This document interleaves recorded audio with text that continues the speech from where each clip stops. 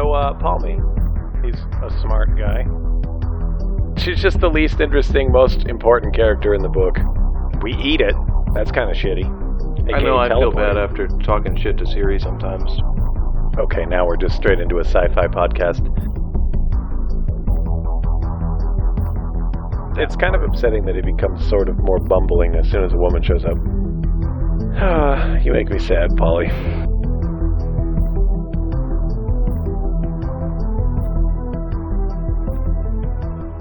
Hello and welcome to the Emotive Pixels podcast. Today it's a special book review episode. We're reviewing Drew Caprician? We're reviewing Mr. Drew's Mass Effect Revelation. Sounds right. Are you sure? I'm not sure if they're all like standard action subtitles. And Yes. Revelation. Okay, good. It is a book that is about Mass Effect characters. the name is Here. particularly confusing because in Audible, there are two of them that just say Mass Effect without a subtitle. And it's like, Also, isn't this the first Mass Effect book? yes. And isn't Revelations the last book of the Bible? Yeah, yes. Yep. Also, possibly confusing. Sounds like a conspiracy to me. With me here today is... Will Atkinson. Alberto Germán Favón. And Pauly Kroll. Hey, why in the world would we do a book review? That sounds weird. The books Oh, are it dumb. relates to this video game series that's called Mass Effect. Have you heard of it? I don't think anyone here has ever heard of it. Not at all. We've heard that it's kind of a big deal, so... Maybe has a mass effect on people. Well, It is officially part of a tie-in to the game. So it's released after the game series, but it's prequel.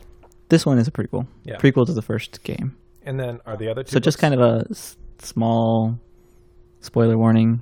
We'll Yeah. try only to Won't spoil things in spoil this Mass book. Effect. We might touch on some of the topics that come up in Mass Effect 1, but we won't go too much further Yeah, I than don't that. think it'll be massive spoilers, but there is related stuff that's interesting. Tell me about John Grisham. He's an author, I believe. Oh, okay, great. Now tell me about John Grissom. He's in the book. Oh, who is he in the book? He is Mr. Military Hero, who was one of the first people, I believe, to do the Mass Effect jump to an unknown sector? Yep. Yeah. System? Yep. System, sector, one of those things? So basically, he's the first guy to be dumb enough to throw himself through a Mass Effect relay. He's like the Colonel O'Neill of the Stargate program. Colonel O'Neill was the first, Yeah. among checks the out. first human I'll allow it. that went through the Sure. gate. There's a whole thing in Season 8, but, whatever. That's found it not funny- from the original storyline. It was done well, yes, but well, anyway. I actually started this book while I was grocery shopping in a QFC, and I happened to Audible walk problems. by the books, and they were talking about one of the Grishams, either Grissom or Grisham, and I saw a book by the author Grisham, so I found that hilarious. That's awesome. You're like, So- is this an ARG? Very good timing. So without getting into it too deeply, the Mass Effect team in general likes to bring in like actual astronauts and stuff. So I like how they take our history, real world history, and bring it up to a certain point. And so there's still stuff in our world which is relevant to the Mass Effect world, but then they go on and take the next steps into. So you don't mean like as consultants? You mean like as fictional sources or fictionalized sources? So there's like first guy on the moon, Buzz Aldrin. Buzz Aldrin And is I don't Lance know. at Armstrong. least Yeah. referenced. Lance Armstrong is slightly different. I hope that was sarcastic. Yes. Okay, good. Neil Armstrong. Yes. I think you were going for. Same family. First guy to land on the moon with one ball. Exactly. We've got a harder than While normal doing a touchdown, wheelie sir. on his Did he bike. ride a bike there? Jeez. Yeah, there are other astronauts which do play slightly relevant roles in the rest of the Mass Effect series too. I like it that it's they treat astronauts with reverence. I think it's kind of cool. I agree. That is cool. So he's kind of like an old retired military figure, Grissom, in the beginning and the opening of this book. We also run into Lieutenant Anderson, who is Green as fuck. I thought it was a good intro for him, though, like how he's kind of being interviewed about a possible mission assignment, and then it jumps forward a little ways. We're talking I about do the, like the that- epilogue, right? Prologue. Prologue, that's what I meant, sorry. I do like that they talk about how Anderson is just like super quick on his feet and he's got the answers to crazy off the wall situational stuff that there's no way he could know about just like instantly, and he's thinking about like the ramifications of what it means to Earth on a larger scale, like almost immediately. I think that's a really interesting way to think about Anderson. Yeah. Yeah, he's a smart guy. It was kind of hard for me to picture young Anderson after playing the beginning of the game with old Anderson. Yeah. Actually, yeah, I had to. He grew on me a little bit, and then I started to hate him, but we'll get to that. So if you don't remember, Anderson is like the one or two characters that comes from the game into the book, or vice versa, depending on how you're looking at it. Yeah, and we'll talk about that in general in a minute.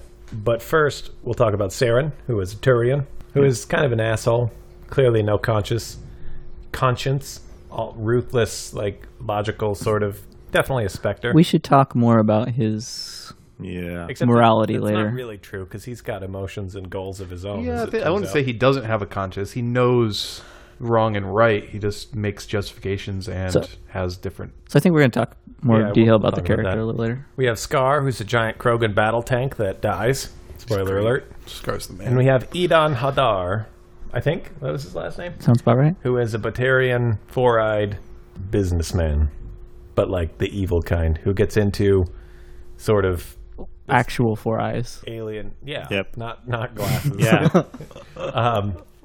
And the plot of the book revolves around a research facility on Sidon, Sidon. Sidon. and its purpose is just generally an Alliance research facility, but it turns out that it is researching AI, which has been banned by The council. the Council because of the Geth and their experience with, what were the machines they created called? You mean the Geth? The Geth. You're thinking Oh, of the the Quarians. Quarians. created- Sorry. Quarians Yeah, created yeah. the Geth. Yep. But Okay. more than just... The Geth is just an example of it, but it's more just every scientific figure kind of believes that, The singularity is a bad thing. creation Yeah. of AI will mean our doom. Right. Okay. So So that is a central plot point of the book. Do you want to just go into that right now?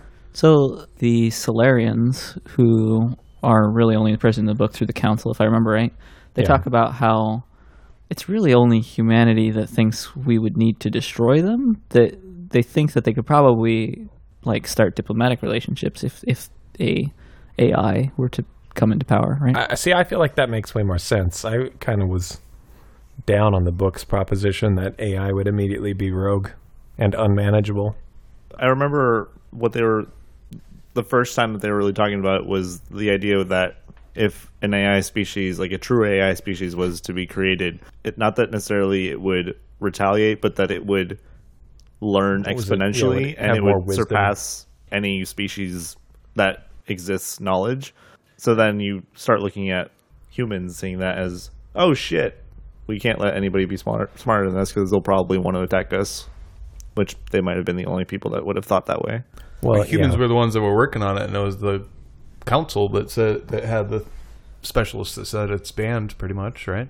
Yeah, I mean it's like council law that nobody should ever do this again because of their experience with the Quarians. But it is Right. hinted that people are working on it anyway. Obviously, Right. it's bad to work on AI, but people do it. They talk about a big artifact that Yes. is found, and That they sets kind the- of imply that it's something from the artifact, which is like its own AI, which is corrupting Controlling a ship, right? all these people's minds to get them to recreate another AI. So it's almost like it's trying to recreate itself through other people. Did it say that, or did it just say that the AI that was controlling the ship, which it kind of implied was the artifact itself, that had created a field around itself that drove them mad? I guess it did.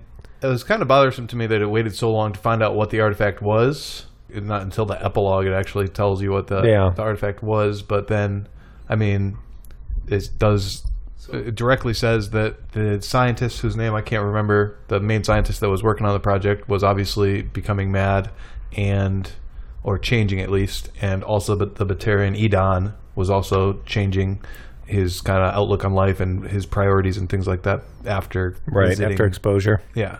Saren mentions that he wants to be real careful about that. Yes, because the culmination of the book is him announcing that it's his goal to harness it for his own and like take control of the universe and save the Turians from having to be on the council, which is I kind of sort of grandiose. I think it's so Alberto's. You've played through Mass Effect 1, right? Not all the way. I did the blasphemous thing of playing through all of Mass Effect 3 before playing Mass Effect or Mass Effect 2. That's so amazing. So I'll try to keep it relatively light, but it turns out that big artifact is named Sovereign, and it plays a huge role in Mass Effect 1 in general, and actually Mass Effect 2, if I remember right. Well, yeah, I had a feeling, because that's the ship that Saren is on. Yeah, don't talk about it too much. Right. Sorry, yeah. Cool. But that is Saren's ship that shows up in the book. Don't they say that Sovereign is a ship? They talk about it being a ship. I don't think they ever name it in the book. Okay. Does anybody know the gap in time between the book and the beginning of the first game? It's pretty short because, well, I don't know. Saren's kind of long-lived. So we know years, but I didn't bother to actually look it up. So we know that Anderson is nearing retirement age by the time the game starts. He's like an admiral at the time, so he's like nearing the end of his career. So he goes from the beginning of his career to the end of his career. So you can guess that's 20, 30 years. Yeah. Also, Saren and Sovereign play a big role in the game, but they also mentioned that Saren's totally cool with just wiping everybody out and starting afresh and being super patient. Yeah. So that's what I was. So 20, 30 years. How long he actually waits to kind of learn this ship artifact thing and start using it for himself. If we were really good, I'm sure the log or whatever in the game would tell you exactly what year it was, and I'm sure they mention exactly what year it is in the book. Yeah. And I could probably look it up, but that's right. I mean, I'm just bringing up that the lore guys in the Mass Effect are like super precise. They're like, and on this year, this happened. The first Contact War happened on exactly this year, et cetera, and so forth. And I liked in this book how they discuss more of the first Contact War than what you get in the first game. They go into greater detail, not just what happened with the first Contact War, but also different races' feelings towards it, and which is how the humans first made their way into the galactic consciousness or whatever. The pecking order. Yeah, when they were first introduced through this war. So I thought it was real interesting learning more about that in this book. Yeah, there's a lot of speciesism brought up in here. Yeah. Which I guess it kind of seems specific to Turians and humans. There wasn't a lot of it discussed in regards to anyone else, but I guess those were the main characters. Alberta had a problem with it as it was referred to as they talked about the Krogan, right? Yeah, at least the narration for it was odd because even after we had already been introduced to, and the one that stuck out the most was Scar. We'd been introduced to Scar, and it wasn't even in the same chapter. We had already known about him for multiple chapters, and there would still be times every now and then where the narration would say, the Krogan did this, blah, blah, blah. Then all of a sudden, Scar did this.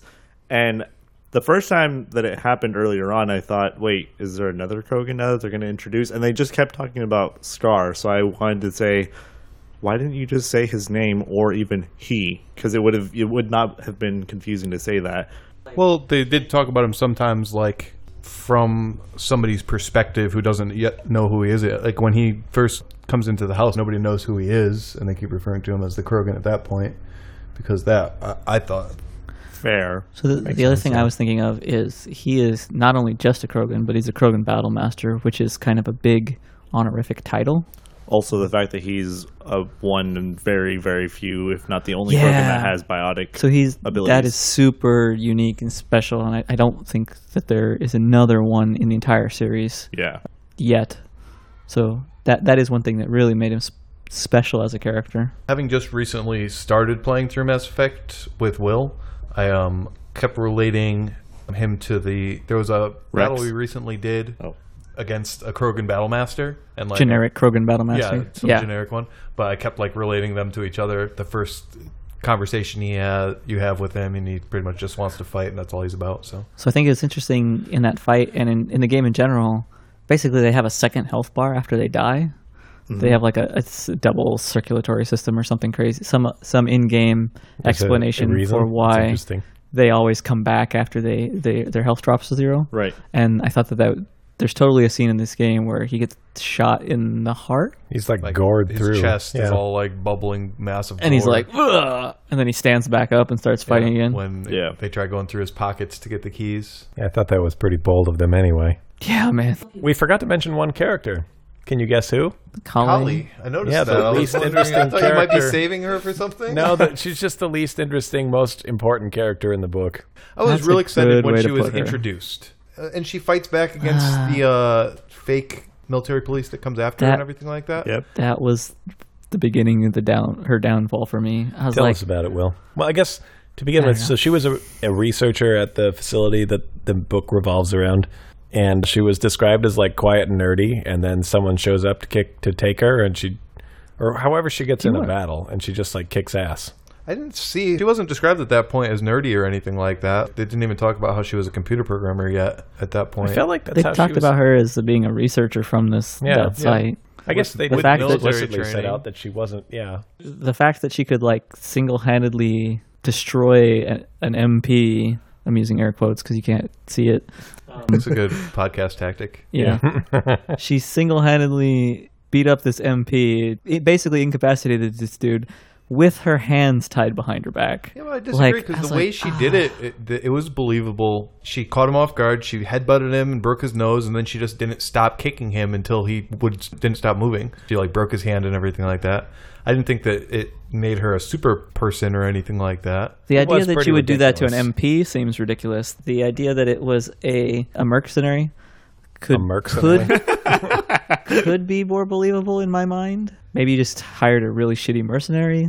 Maybe, but any mercenary worth his weight is not going to let himself be taken by one hit. So if it was a guy researcher, he could have beat him up without any problem. No, that's not where we're going. It had nothing to do with the gender. It's just that if I described Will, I was like, Will is a lead researcher at this AI research base. He got himself handcuffed in an alley. It was a bad scene. Guess what happened next? Under no circumstance. He used the force to push somebody. Like that's slightly more believable. Yeah. See, my problem was, all right, I thought it was fine that she beat the crap out of him, but then every other part in the book, she's completely weak and helpless and can't do anything for herself. Yeah. Like they introduce her, and like at that point in the book, I was like, right off the maybe bat. she's a badass. Like they never said she wasn't a badass. She had military training and everything like that. But then, like, after that, she can't stop crying at any chance she's given or anything like that. That's what bothers me about her. The book movie that feels like a series of video game plots. Starring Lieutenant Callie Anderson. Wait.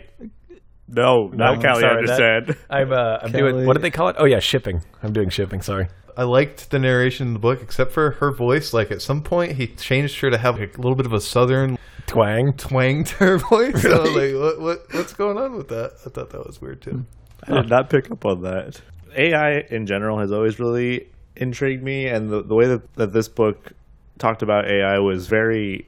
negative. Yes, but not in the same way. So, I guess to start out with this, my dad used to be a huge lover for AI, or like the idea of AI being a thing, but then we were having a discussion about it one day, and we came to this, I guess, agreement or like common thought that if we were to actually achieve true AI, I mean, the whole, like, our society is basically built on let's have machines help other tasks that we want to have done better or faster so that we can do other things. Like, so essentially, quote unquote, using machines. And if we were to create machines with actual AI to do that, that's essentially bringing in slavery again on machines, if you consider that, like, if it was an actual true AI. So the book describing AI as it's going to be better and learn more and basically surpass us, that's why we shouldn't do it. I just thought that was really interesting coming into it from my previous mindset of what would happen if we actually did create AI. That is interesting. I took it as there's pretty much all the top researchers in the field are realizing if we create AI, it's going to immediately realize that it's better than all of us and want nothing to do with us because most life is terrible. Do humans feel that way about the rest of the life on the planet? I mean, we eat it. That's kind of shitty. Can we eat robots? Yum, yum, yum. I don't know how much you guys are paying attention to this stuff, but there's a lot of these conversations going on with our current technological advancement. Everybody's like, you look at it took humans hundreds of thousands, at least tens of thousands of years to get to being as sophisticated as we are, and we are nearly to the point of making singular intelligences that can be roughly as intelligent as we are, and that's all of in like 40 years. So the idea that you took continued advancing computers at the rate they're advancing 10,000 years from now, the idea that we would even remotely still be relevant seems kind of silly almost. But yeah, actually. Yeah. Well, do you think that we'll Okay, now we're just straight into a sci-fi podcast. Do you think that we'll eventually transfer ourselves into bodies that are non-organic? Sign me up. I don't know about the transfer piece. There's a lot of. I start looking at like the magician stuff. Like if you have an exact clone of yourself and then you kill the original. I would love to know the answers to those kind of questions. I know I feel bad after talking shit to Siri sometimes, but she doesn't even take an apology. Echo. I'm sorry. Don't worry about it. Oh wow, Echo. Nice. Understands. But even in that example, if you even think about that, that's actually even a little bit twisted because a programmer basically told the machine, right, she this is how you were going to respond. Echo, who made you? I was invented by Amazon. Yeah, and Will is Amazon, so can you ask her? Echo, what does Amazon comprise of? Amazon.com Incorporated, often referred to as simply Amazon, is an American electronic here we go. company with headquarters in Seattle. Does this count as advertising? Yes. This is a huge plug. We're totally getting our money. That brings me to our next point. This podcast is brought to you by Audible.com. But before we lose Alberto, I did want to bring up, because you did bring up about the Krogans. What I thought about this book is the Batarians. I thought, like, I don't know enough about Mass Effect yet. I'm still new to the series, and I'm playing through the first game first, even though I've wanted to for a long time. But I don't know if it's part of Mass Effect's lore that the Batarians are kind of looked down upon, like they're the non-Citadel race and everything like that. But like everybody in this book is like, whenever something goes wrong, they're like, "Oh, it's probably the Batarians." I feel they're like, even the Batarians are like portray themselves as like terrible. Like, oh, it's probably the fucking Batarians. Yeah, we probably did it. Who are the people that run like the shops and the gambling in the Star Trek universe, like Quark and DS9? What's his race? the Ferengi. The Ferengi. I feel like I made some random link between the Batarians and the Ferengi in my mind. I would not since I've played Mass Effect 3 more than Mass Effect, I would kind of agree with it. Like from what I saw in Mass Effect 3, that's a pretty apt description if you've ever watched Star Trek. I was more comparing the Volus to the Ferengi. But, okay. Yeah, they're more kind of a traitor race. And they're all about like... but they're not like Sly, are they? Yeah, the round ones. guys, right? Yeah. They look like that bulls. was neat, though, what they said about the Batarians, how they have the two sets of eyes, and they use that because you don't know what eyes to look at. So they that use is cool, yeah. To gain the upper hand in conversations and things like that. Should we talk about the audiobook narrator? Is that worth mentioning, besides the southern twang of Kali that developed halfway through? He was good. He was unnotable to me. Yeah, he wasn't bad. So, Will, we've talked before about how you're not a good judge of voice acting. I feel like you must be a master judge of audiobook narration. I don't know. Think about the words. I really quickly get into just like whoever's voice him. Okay. Why didn't you like the library at Mount Char? Because I loved her. Yeah, I didn't like her. At least not to start. She just something about her voice like kind of grated on me. But in general, it was the fact that it was a woman. Yeah, no.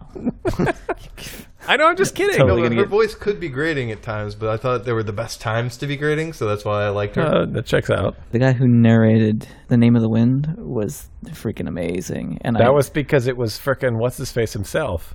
Rothfuss did not read it. Oh, I thought he did. No, it's this other guy. Oh. But that guy is amazing, and it's like I almost wanted to listen to all 40 hours of the book just to listen to this guy talk. It's like, but that's awesome. But from him to wait, you almost wanted to listen to the whole book, so was it a bad book? No, I listened. It's a great book.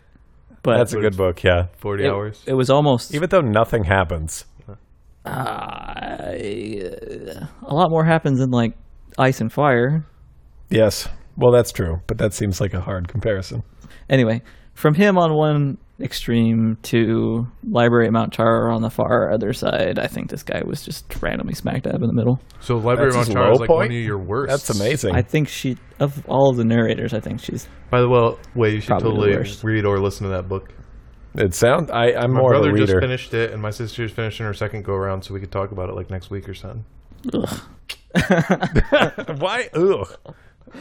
We could delve into a separate book club podcast right now. The author of this book, Drew Caprese. I always thought it was Carpesian. Carpesian? But I don't know where that came from. I think that's a region.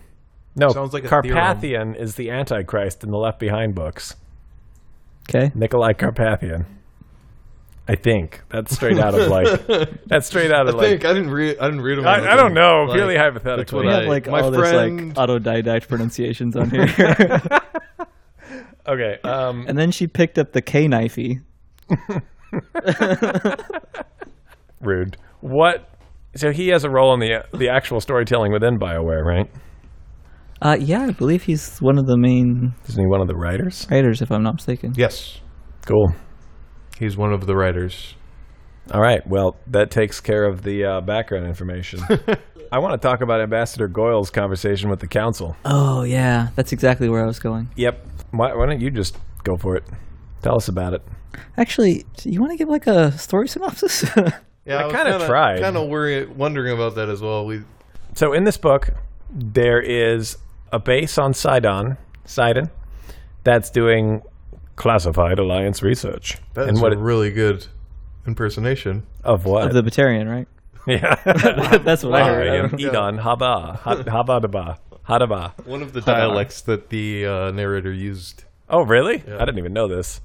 Completely oblivious. In that facility, what they're classifiedly researching is AI.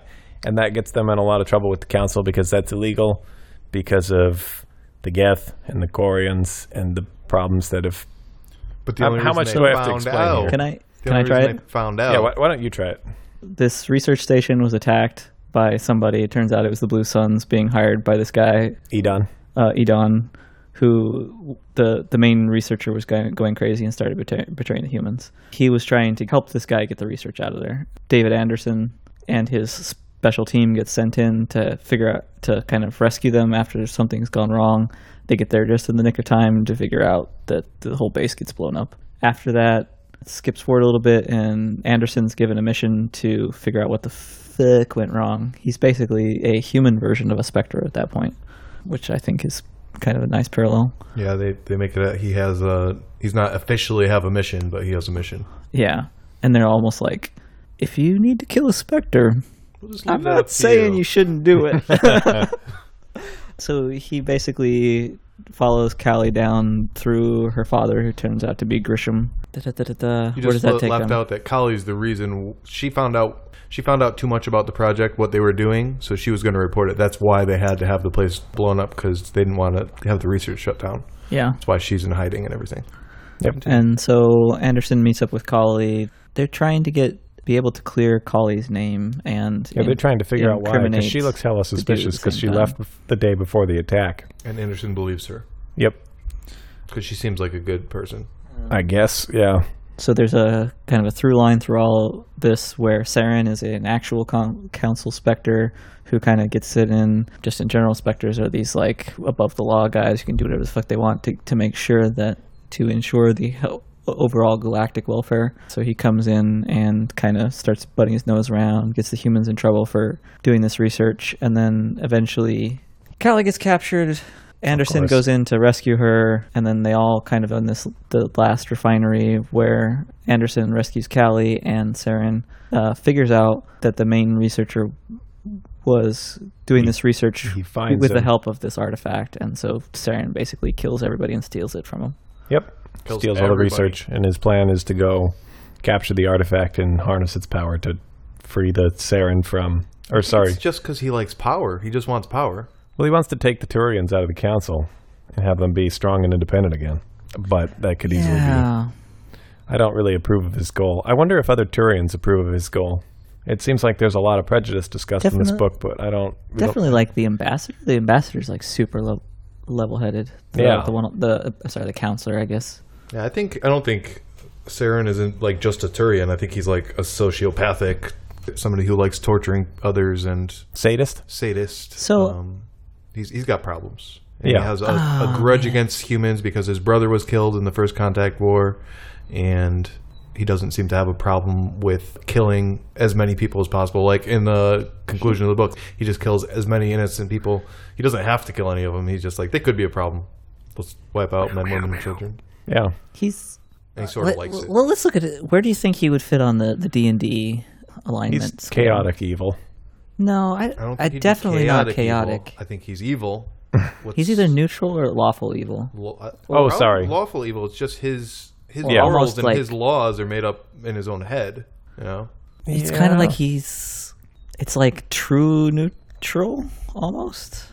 But not neutral in any neutral way, just neutral because the other sides kind of cancel each other out. I would say it's lawful because it's his own viewpoint that he's upholding. Like he considers what he's doing as good and right.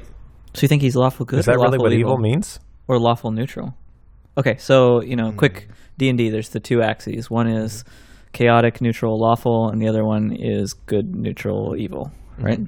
Just having trouble placing him on your chart there. What does evil mean? It's where you disobey anyone. If you disobey anyone's idea of morality, then that would be more towards like what chaotic is. So it's got to be like you disobey society's definition of evil, right? That's not what I think, because I think chaotic would be like you do what. But like which society, you want. There's no reason for it. Well, okay. There's like galactic societies, there's Turian societies, there's human society. True.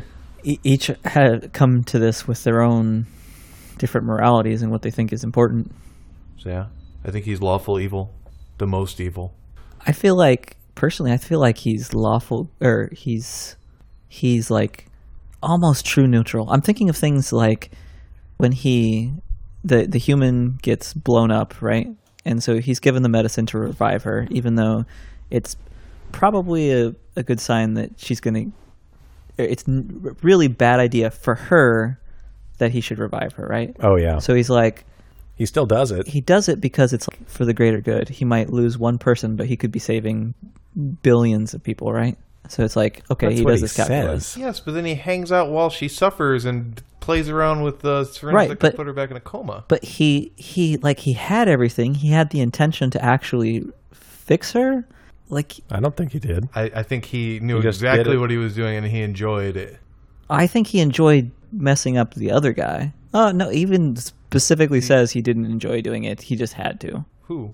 The guy that was trying to beat up the prostitute. Yeah, but no, that's just him. That's just him reasoning, because his whole thing is that already. He doesn't kill somebody without a reason, but he can always find a reason to kill somebody. So he's just justifying torturing these people. He likes torturing these people. He's doing it because he wants to, but he's justifying it. He's making up his reasons why it has. Like, there's no reason. I was fine with him torturing the dude that was gonna torture that other girl, but the girl that was. Do you remember that scene? Do we need to replay it for you? Yep. This Batarian goes in and he's like, "Oh, I want a human girl because I'm going to make her pay." Yep. And okay. I want to beat her up. The like fancy club scene. Yeah. Yep. But there was. And then he's like, there could be a reason for him letting her suffer, because he could. So that was one of the points where his good side the thing came where out. she could have been the one that tipped. That was the inside informant or something like that. Hold on. Let me explain this one piece, and then we'll come right back to that. After he beats that dude up, and gets all the information about the Blue Suns from him, he's like, and then he spends the rest of the night breaking every single bone in his body, waiting for him to regain consciousness so he can finish breaking the rest of the bones in his body. And he's like, I probably didn't have to break them all. He gave me all the information, but I just did it to make sure, kind of thing. Like, what the fuck? Just to be sure. And that's that's his justification. I was just doing it to make sure, but no, he knew he didn't have to do that. It was even hard work and everything. They're like, at some point I had to put him on the bed because I was tired of bending down to break his bones. God, it's such a pain in the ass to break all this guy's bones when he's on the floor. Yeah. But wait a second. Sounds, the greatest idea but just that occurred sounds to me. more like a sociopath and less like a... Yeah, well, where do sociopaths and psychopaths fit on the D&D spectrum? Like he's a nice... That's why I said he's a sociopath and a sadist, because seems like he enjoys torturing these people. It seems like... But he also talks about having like no feelings while he does it, which is like pure sociopath. Does he though? Maybe he has like an intellectual pleasure while It could be the way I'm reading into it, but to me it felt like he's saying he's not getting pleasure out of it, but he clearly is getting pleasure out of it. Like, that's possible. Yeah. For me, it was more like he knows what his mission is. He's going to go do his mission, and if that involves petting dogs, then sure, fine, he'll do that. If it involves murdering kittens, he'll do that too. He really doesn't. Yeah, he doesn't. To me, for him, as long as he's getting his mission done, it really doesn't matter what he's doing. To me, it was exemplified in how he explained to Anderson, you have to be willing to kill these civilians because any of them could have a gun and they could get in the way of your mission. Yes, that's a possibility, but there's also many other possibilities. Like, it's a justification he's making, and it's not necessarily logical. Right. It feels like he's playing on a completely different scale than anybody he comes in contact with. Yeah. Like they were like worried about, are you going to break my nail so I look ugly when I go to the bar tonight kind of thing, and he's on like, I need to do this because it's going to change the course of galactic civilization. Like the idea that somebody running around this building has any relevance on the grand strategy level that he's thinking at is incomprehensible. Yeah, that's a good way to put it, actually. I mean, but it does seem like he thinks of himself that way, but it's compounded by some pretty sick interests underneath it and some pretty interesting self-motivated power quest. Like he's not really. I think the epilogue shows us that he's not an all-good character. He's not motivated by the well-being or the preservation of the council. He's not a true Spectre. Well, I don't think you can be considered a true Spectre if you're secret there are motivation. Paragon and Renegade Spectres. That's like the whole point of them being above and beyond the council. But would they... Well, okay. And also, he could have changed. I don't know if it's ever explained how long he's been a Spectre. Is it possible he was a Spectre before the First Contact War? Because they do live a long time, right? I don't think they really talk about how long the Turians live. If they weren't on the council, then would they be able to be a Spectre? They do mention that... Weren't they not part of the council until the First Contact War? No, they were. So them and the Asari were the first two council races. Oh, interesting. Okay. And then the Solarians came third. And up until the humans, I think they say there are very few or no non-council race Spectres. Okay. I actually learned that through the book because they talked about how the Turians had to make reparations about the First Contact War, and it was how the council voted against their own people, the Turians, so. Oh, yeah. Okay. Yeah. I think I still think he's really interesting to think about. Yeah, he's an interesting character. I don't know if we can easily pigeonhole him like that, especially just from this book, because it's not even an introduction because he was introduced in the game already. It's like a backstory of his introduction kind of thing. So I still think lawful evil sticks. Yeah, that's what I said. So yeah, sure.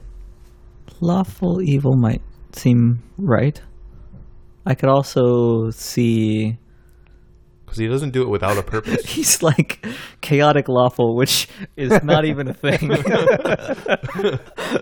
He's like he'll do anything he wants. He doesn't care to make sure that the law is upheld. It's like It's almost like morality doesn't even matter to me. That's why I feel like he's a sociopath almost. Like good or evil is not a part of his. Doesn't quite apply. Yeah. So it's like he's true neutral. But true neutral people usually don't enjoy torturing people, do they? Half the time. The law of averages. Okay. I disagree with that. I think a neutral person would do nothing in lots of situations. He's not lazy. Well, I'm not saying a neutral person is lazy. I'm just saying like they would choose to remain neutral. Yeah, he would just be like, well, there's this war coming, so it's like you guys the difference, figure it out. It's like the difference between a moderate and like two extremes. I'm trying to think of a neutral person in this game. Oh, you know who's a neutral person in this game? Is the author, the military book author. What's his name? Grissom. Yeah, Grisham. He he's just like, I'm just living in my cabin. Give a shit. He's like, oh, I got shot. Just leave me here. You guys will be all right, right? Don't bring me to the hospital. Out. You'll get in trouble. And Anderson can't even fathom his neutrality. Yeah, is really kind of a way to frame their differences. Yeah, that's a good point. Yeah. So that one's almost like so. What's Anderson then? And for that matter, what are you, Will? Lawful good. Except I really had a problem with his whole Kali love story thing in this book. Yeah, that was weird. It was just, and by that, man, you guys are gonna love the next two books. Oh my god, really? The problem I had was the meeting with the meeting with Saren, where he lunges at him and tries to choke him. I understand, but I feel like he should be more in control. Like this whole book, he's like perfect soldier, and he's like very good at controlling his temper, and he has like good solutions, and he's a leader, and like how good he did in the first mission. Yeah, carrying what's her face out, and you know what they should add to basic training? He kind of falls in love with this girl after getting divorced, and then like he just throws his whole mission away. He's like. Here's the most important thing. You could become a Spectre. Yeah. Oh, but I'm going to just rescue one human. And sure, he really had no chance of becoming a Spectre with Saren, but he didn't know that at that point. Like, he could have tried harder to do good on this job. I just had a lot of problems with that. It's kind of upsetting that he becomes sort of more bumbling as soon as a woman shows up. Yeah. Yeah, is another, yeah. Like, he literally gets, like, his thrown down on the floor and his half Nelson on him as soon as like. Although that does kind of show that Saren is a fucking badass, and there's a reason that Saren has been a Spectre for as long as he has. That was my problem with it. Like, I thought Anderson was like almost on the same level as Saren until that point, and maybe that's what the author was trying to do. Show Anderson wasn't ready to be a Spectre, because maybe he wasn't, or how shocked he was when Callie hadn't revealed the whole truth to him. Yeah. That was real dumb. The way everything he did up until he got to that house and meets Callie, and then it's just like he's a completely different person all of a sudden. He's like love struck or something like that. Soft. Yeah. Light spoilers for Mass Effect 1, and this is really what's coloring my opinion on Saren, is like they talk about in the book that Sovereign's kind of got this mind control aspect and how it's bending everybody around him. And in the book, they're like, oh no, he's going to be super careful. He's not even going to be anywhere near this thing. By the time the game starts, he's been corrupted by Sovereign. Saren's been corrupted by Sovereign. And so he starts acting in its best interests instead of his own interests in the council.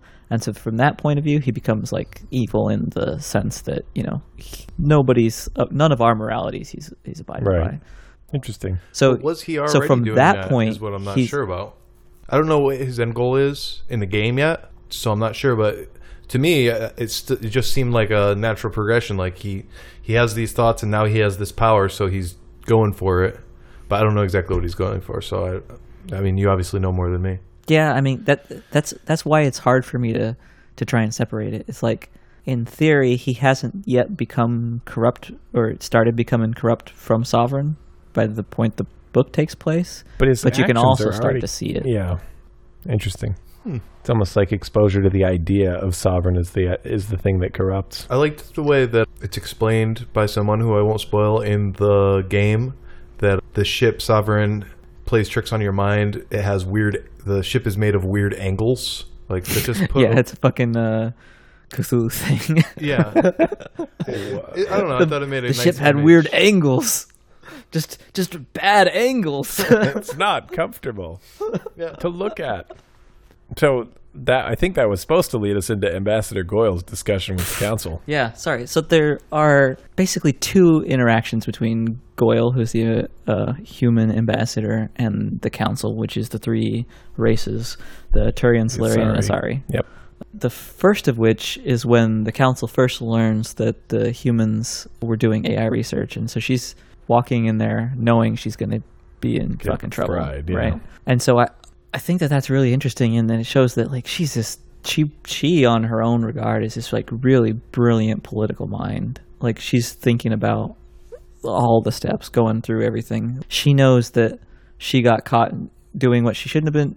Her race got caught doing what they shouldn't be doing. She's about to go get slapped down. She's going over all the different ways that she could approach the situation. And then one of the thoughts that is going through my head as she's talking about this is there's something in the Mass Effect series where like all of the races, the species, have their own traits. This is the thing that makes them the thing they are. Like Krogan are fighters, and Salarian are scientists, and Asari are like the matriarchs. Like that is the thing that makes them the loving, incorporate with everybody kind of race. Like every race is like, if this were from a human-centric point of view, this is the human emotion, this is the human trait, and then they are like the next level of that, right? Yep. And then her thoughts and my thoughts are both kind of along the same lines. Like, so what is it? What is the thing in this galactic civilization that the humans are the most of? And she poses aggression, right? Yeah, she she kind of that might be worries the answer. that aggression is the answer. Well, yeah, her first like her battle plan or her political battle plan is like to go on the offensive, to kind of attack, to not go not take it defensively or anything like that. But I think the way she did it and the way she argued it is really cleverly.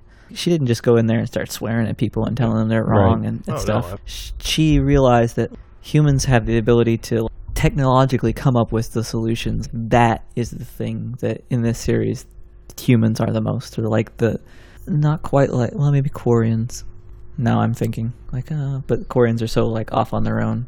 But kind of like the Quarians, they're like the thing that humans are doing. They're going to have huge fleets. They're going to they're advancing really fast. That's the thing that is like the most human. It's one of the most important parts of the book, I thought. I mean, she says it right there. All of a sudden, she has a revelation. A subtitle book. Hey. But she sees... Actually, that's really good. I didn't even think about that. Yeah. That humankind can actually...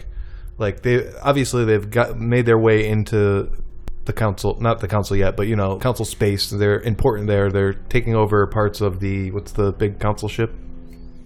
The Citadel. The Citadel. They're getting more jobs there and everything like that. And halfway through this actual meeting with the council, I like even just she's like revelation where they're actually afraid of us. I thought that was delusional. But then just like when I read the line, I was like, ha! And then I kept reading. I was like, because like she makes a good point, and like I feel like that kind of puts humanity on this path that. We're on the chart. I like world. I like when she talks to the CSEC guy. She's like, "Oh, hey, it's a CSEC human because they're incorporating humans into the we see more and more of them." But another part of the book, because that's what I thought a lot of this book was about, like relating humankind to these other races and stuff like that. Like, there's a good scene in the bar after Anderson has his divorce where he's getting served drinks by the Volus guy, and pretty much the Volus bartender is like saying like, "Oh, that was a really classic bartender scene of what's wrong, buddy? Tell me your problems." Yeah, that was really good. And Anderson has this thought where he's like, it's funny to me how even though we have so many differences and everything like that, everybody still has the same base emotions. They can get sad, they can get happy. Not everybody goes through marriage, but they have something similar to that, and they all feel hurt and things like. I really liked when important part of the book. I like when the part that I really liked was when he asked, "What's wrong?" It's like, "I got a divorce. I didn't even realize you were married." And then Anderson realized therein lies the problem. Like he's come in all these times and he's talked about all of his problems, but it's never been about the woman he's married to. I thought that was one of the book's like moments of brilliance. About Anderson too. Yeah. So the first meeting goes pretty well. Goyle kind of secures sanctions against humanity, but on her terms. Yeah, because they were trying to have investigators come in, like we were going to be policed. And see every single research project that humanity has, and it was kind of ridiculous. So, I mean, after seeing her response, it was ridiculous. When they were proposing them in the beginning, I was like, "Well, that seems fair." For what humanity was doing, that seemed reasonable to me. So yeah, that's the only way that problem's going to be solved. Did you agree or no? I mean, no. I kind of agreed with her like that from the get-go before she started talking. I feel like the punishment should be whatever most effectively prevents us from breaking the rules again. Well, I don't know. I kind of saw where it was going. Like, I didn't think that she was just going to let whatever they suggested happen. But I could see the point of like that could really cripple our research if we have to. That's fair. I don't know if relating it to my work and things like that. Half the rules that are imposed on us stop us from doing our job most of the time. So it's like I could totally see that. Sounds about right. Problems. I was going to segue on to the next time she comes back. Yeah, so the second time she comes back... She's summoned the meeting this time, so she's going in feeling confident that it's on her terms. She's in a position of power. She's come to share... She wanted to share the data that they retrieved from the research facility on Sidon. Paul using air quotes on the word share here. Yeah, they've already sterilized. Well, they haven't sterilized it, but they've made sure it is sterile. And then... Well, it's just kind of because she's like she also wants to negotiate with this, but she's like, I'm just giving this to you. She's going, but also I want to ask for these things. And they're like, which you is can't bribe bullshit. us. And she's like, this isn't a bribe. I'm just going to give you something and then ask you for something in return. It's so annoying, but yes, that's what happened. But so politician. That's what makes it annoying. So she goes in. You could pry that out of me later if you want, but nope. Not unfair. She goes. So she goes in and she gives them the data, and then she asks for, "Hey, could you evaluate Anderson as a Spectre?" What makes their answer interesting? Everything that the council decides has to be unanimous. So all three council members confer after she first gives the information, before she asks for the request to have Anderson tag along with the Spectre and Yep. And then she asks if Anderson can be evaluated as being a Spectre. And the Asari says, yep, meeting dismissed. After arguing with them for a bit, the Asari says yes. Yeah. So like if you weren't aware of the way, like the politics and that they had to be unanimous on this kind of decision, you might have totally missed it. But I liked it because I didn't think of it. Yeah. Yeah. Until she walked down the hall and was like, oh, fuck. Yep. So she's like, they kind of knew I was going to say that. They were kind of playing me. Yeah. So they were arguing just for the sake of getting under my hackles, not actually arguing any point. It kind of reminds me of one of the things they talk a lot about in our Supreme Court is that the justices will ask all kinds of like baiting, argumentative questions, and then when they do their final thing, they'll be on completely different sides than you thought they were based on their questions. A lot because they're just they're like playing devil's advocate for themselves, and they just want to hear the people arguing before them really outline either their ideas or the opposing ideas and see if their ideas can actually hold salt or not. So I think that's really cool, and the mark of a really good, intelligent debater. Obviously, so does the book. That's kind of the whole point. It's a really good way of setting it up and showing you. And seeing different sides of an argument, whether or not, like, being able to argue an argument that you don't believe in can help you see perspective on things. Definitely. And I think the way the book does it is good because it does a little bit of tell and a little bit of show.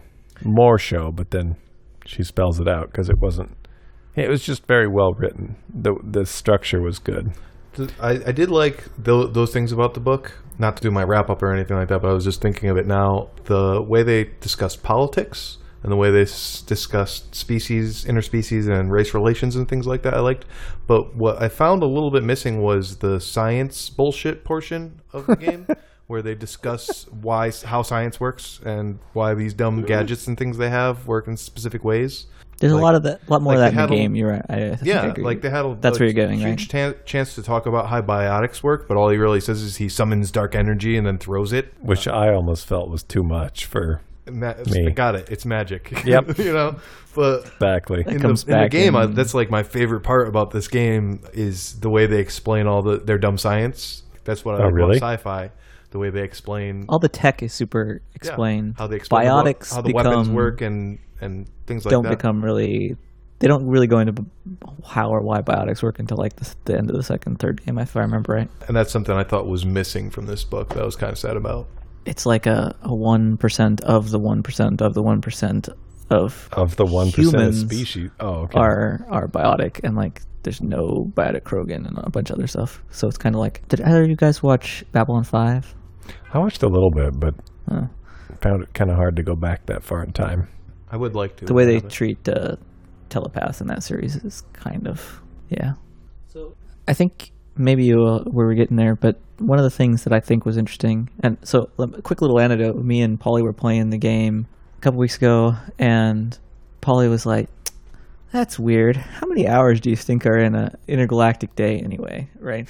And I was like, I don't know. And so I pulled up the wiki and was like, hey, it turns out there's 20 and it's this many minutes. And I was like, that seems really weird and obscure. I wonder where that actually comes up. And like the next day I got to the point in the book where he's talking about how he sets his alarm and goes into this whole spiel about how the calendar system works. And it just, throws off.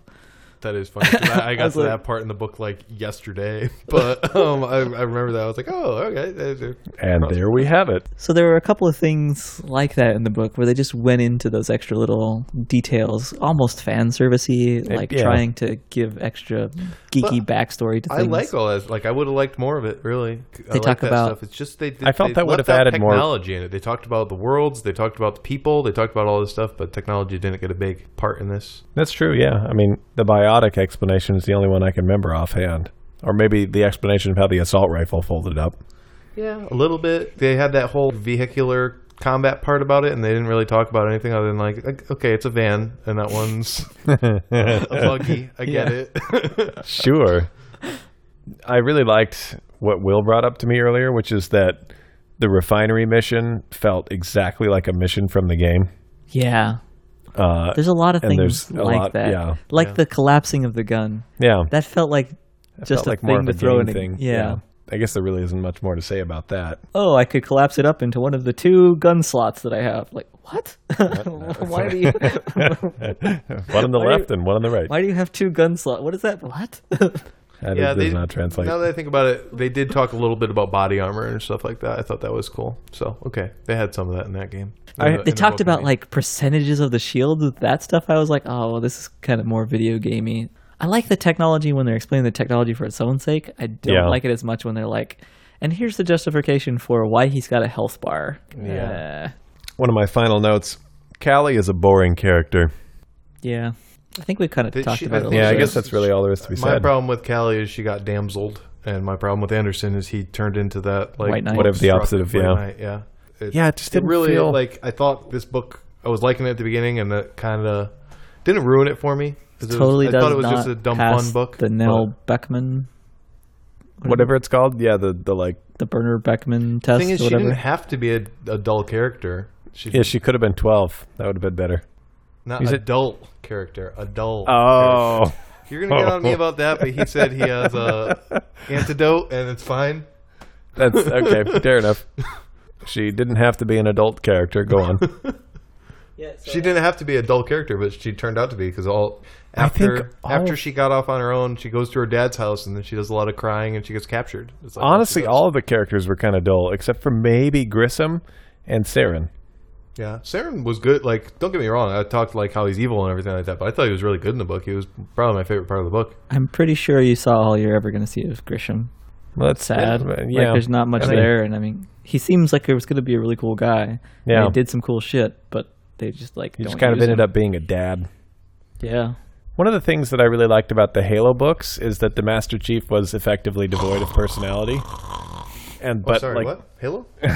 That he was. God damn it. He was basically on a mission. It made it much more of like a military book. There would never be a part of any of the Halo books where the Master Chief was like distracted by a girl or anything else. I'm not saying Anderson had to be a robot either, but it just didn't make sense to his narrative to me to like. Yeah, I agree.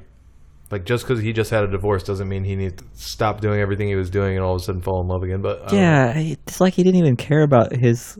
Well, from what we saw, yes, they didn't give us any reason that he even cared about his wife. And after playing the beginning of Mass Effect, I was like excited about finding out like, how did he almost become a Spectre. But no, he didn't almost become a Spectre. He just threw it away, given to him, and then he's just like, oh, there's this girl who's going to go to this secret research base at the end anyway. So I wanted to ask her to the dance. Like, so. If that's the case, he should have ended up not where he is as an admiral. He should have ended up as Grisham-esque old drunk guy. Visit that Volus bartender.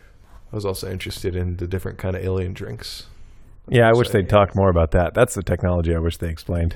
There's a bar in every game. Well, at least one bar in every game. Multiple bars. Shit goes down in every game. And then bar in this book. And I wonder if that continues. It's like it's just a good setting. 3 bars in this book. Several bars. Bars are a big thing in the Mass Effect. Multi-bar. Multi-bar. Corbin multi-bar. Did we already a pinball pub crawl? Multi-bar. Sorry. Nice. That was I'll give you that one.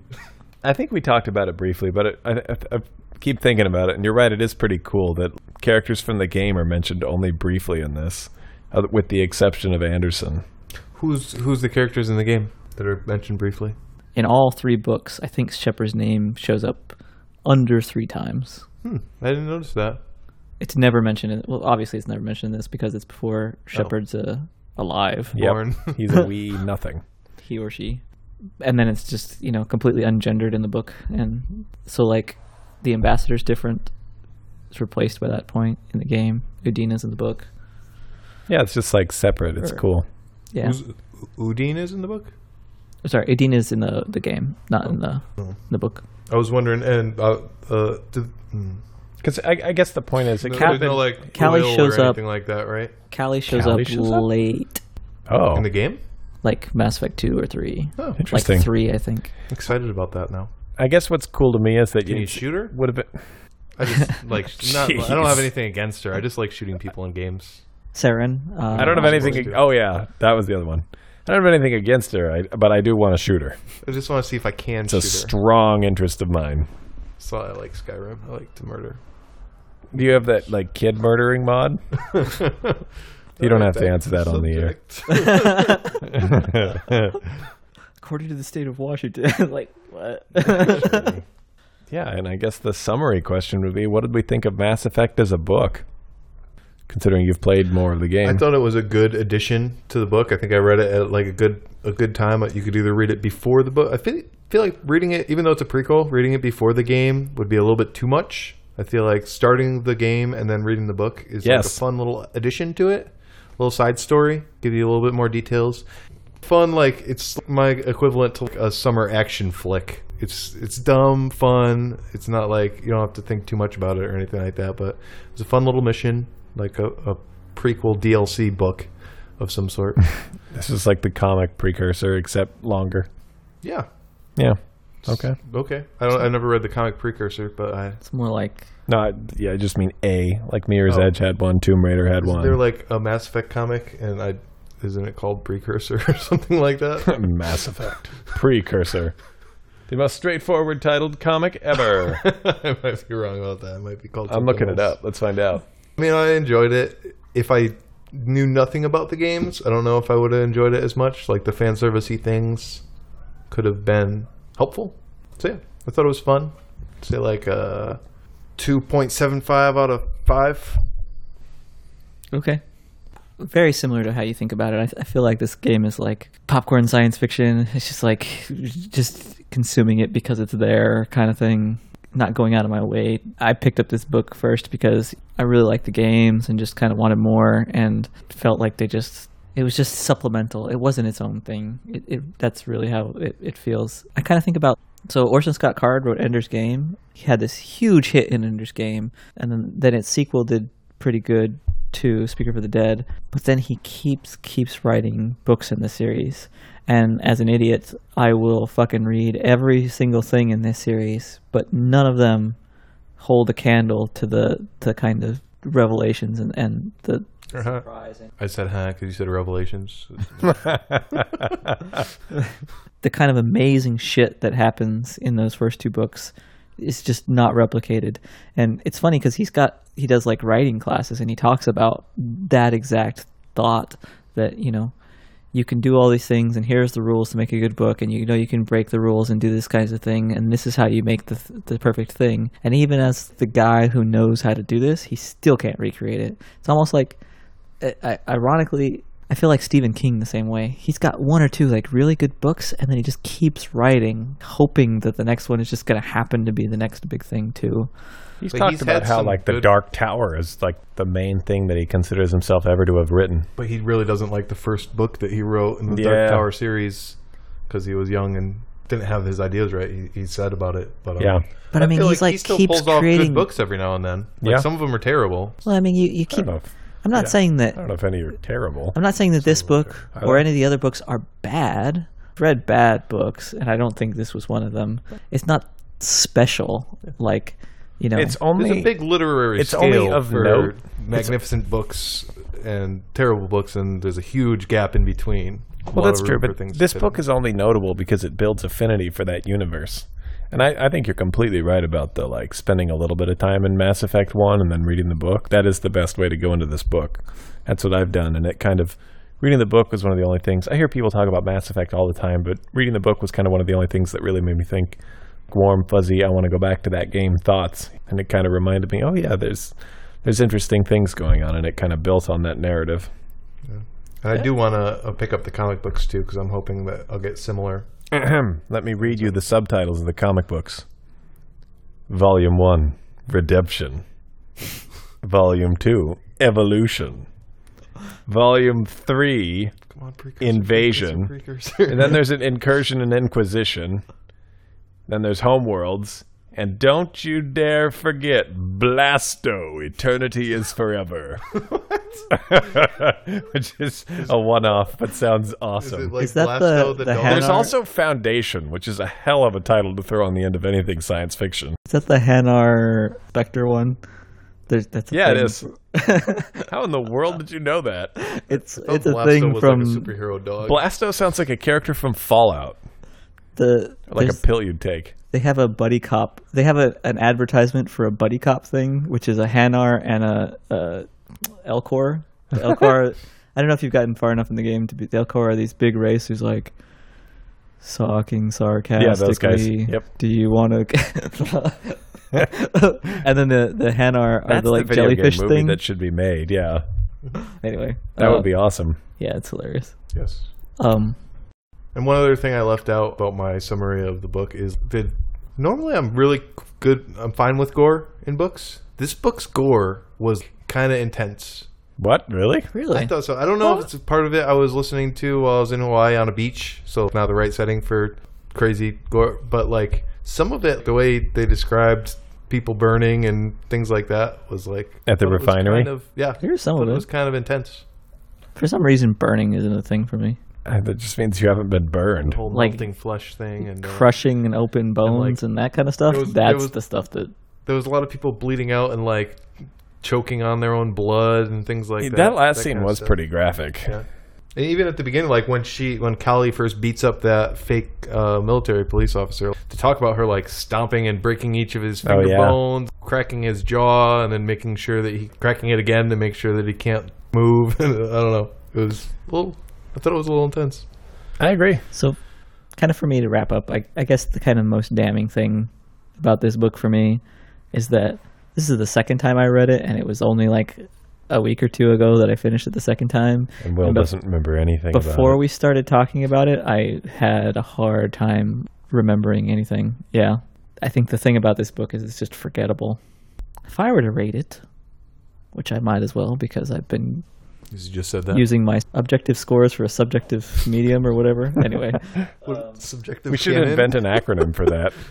this you're feels saying somewhere like canon. between a 4 and a 5 to me. Out of On a 5? on a 1 to 10. Oh, All right. So you're right around me. Like, I think I'm closer to like a 4. So did this book suck? this book did not suck. I actually really honestly I will say I liked that I had a little bit of context with Mass Effect in the video game first before going into this book, but I'm also really glad that I didn't finish or that I have not finished Mass Effect and was able to get through this entire book first because Yeah, I feel like this warmed me up for it, kind of. yeah, and it's partly like I know a little bit about some of the characters in Mass Effect and like where they've come to, and so like kind of seeing how they got there, like just a little bit of like their background history in the book is really cool for me, and it almost fits, in my opinion, really well. Like movies do this all the time, where you'll start out with a storyline, you see someone's character, and they might even just throw you into it, and then later on in the movie, there's some part where they're pondering about their past, and then they, do a little trip back in time, and you see some stuff about them, and you learn about them that way. So it tied in really well with my gameplay right now with Mass Effect, and so I'm even more stoked to finish Mass Effect. Yeah, I mean, I think I pretty much said what I was thinking, which is I probably should not have hosted because, like you, I finished it yesterday on the plane, and I could just feel the details melting away into happy oblivion. You did a wonderful job hosting, Will, or whatever your name is. I already forgot your name. You're as forgettable as the first Mass Effect book as a host. That's totally going to be a thing. We're gonna be the bringing that subtitle? in. God damn. That girl was fine, except she was as forgettable as Mass Effect 1. We got to remember the subtitle. Otherwise, it sounds like you're talking about the first game. It's either Or is Revelation or Retribution or Redemption. One of those three. It's something. Yeah, I mean, I thought Polly's nodding. it's good at like building your affinity for the universe that you've already experienced a little bit of. That's like the best use case for the book. Yeah, I can't imagine you wanting.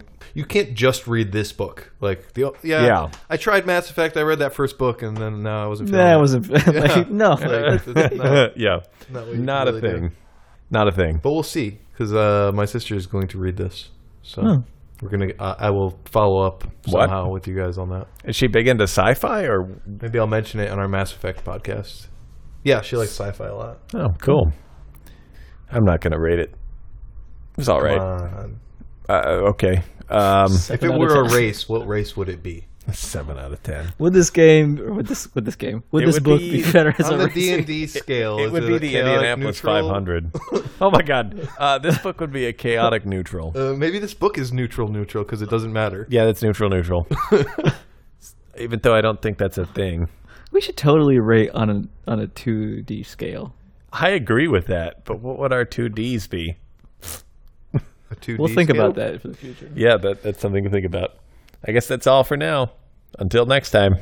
This brings us to the end of another awesome episode of the Emotive Pixels podcast. If you want more from us, you can find us on iTunes and at our webpage, www.emotivepixelspodcast.com. You can also like us on Facebook at facebook.com/emotivepixels or follow us on Twitter at emotivepixels. And as always, keep on playing.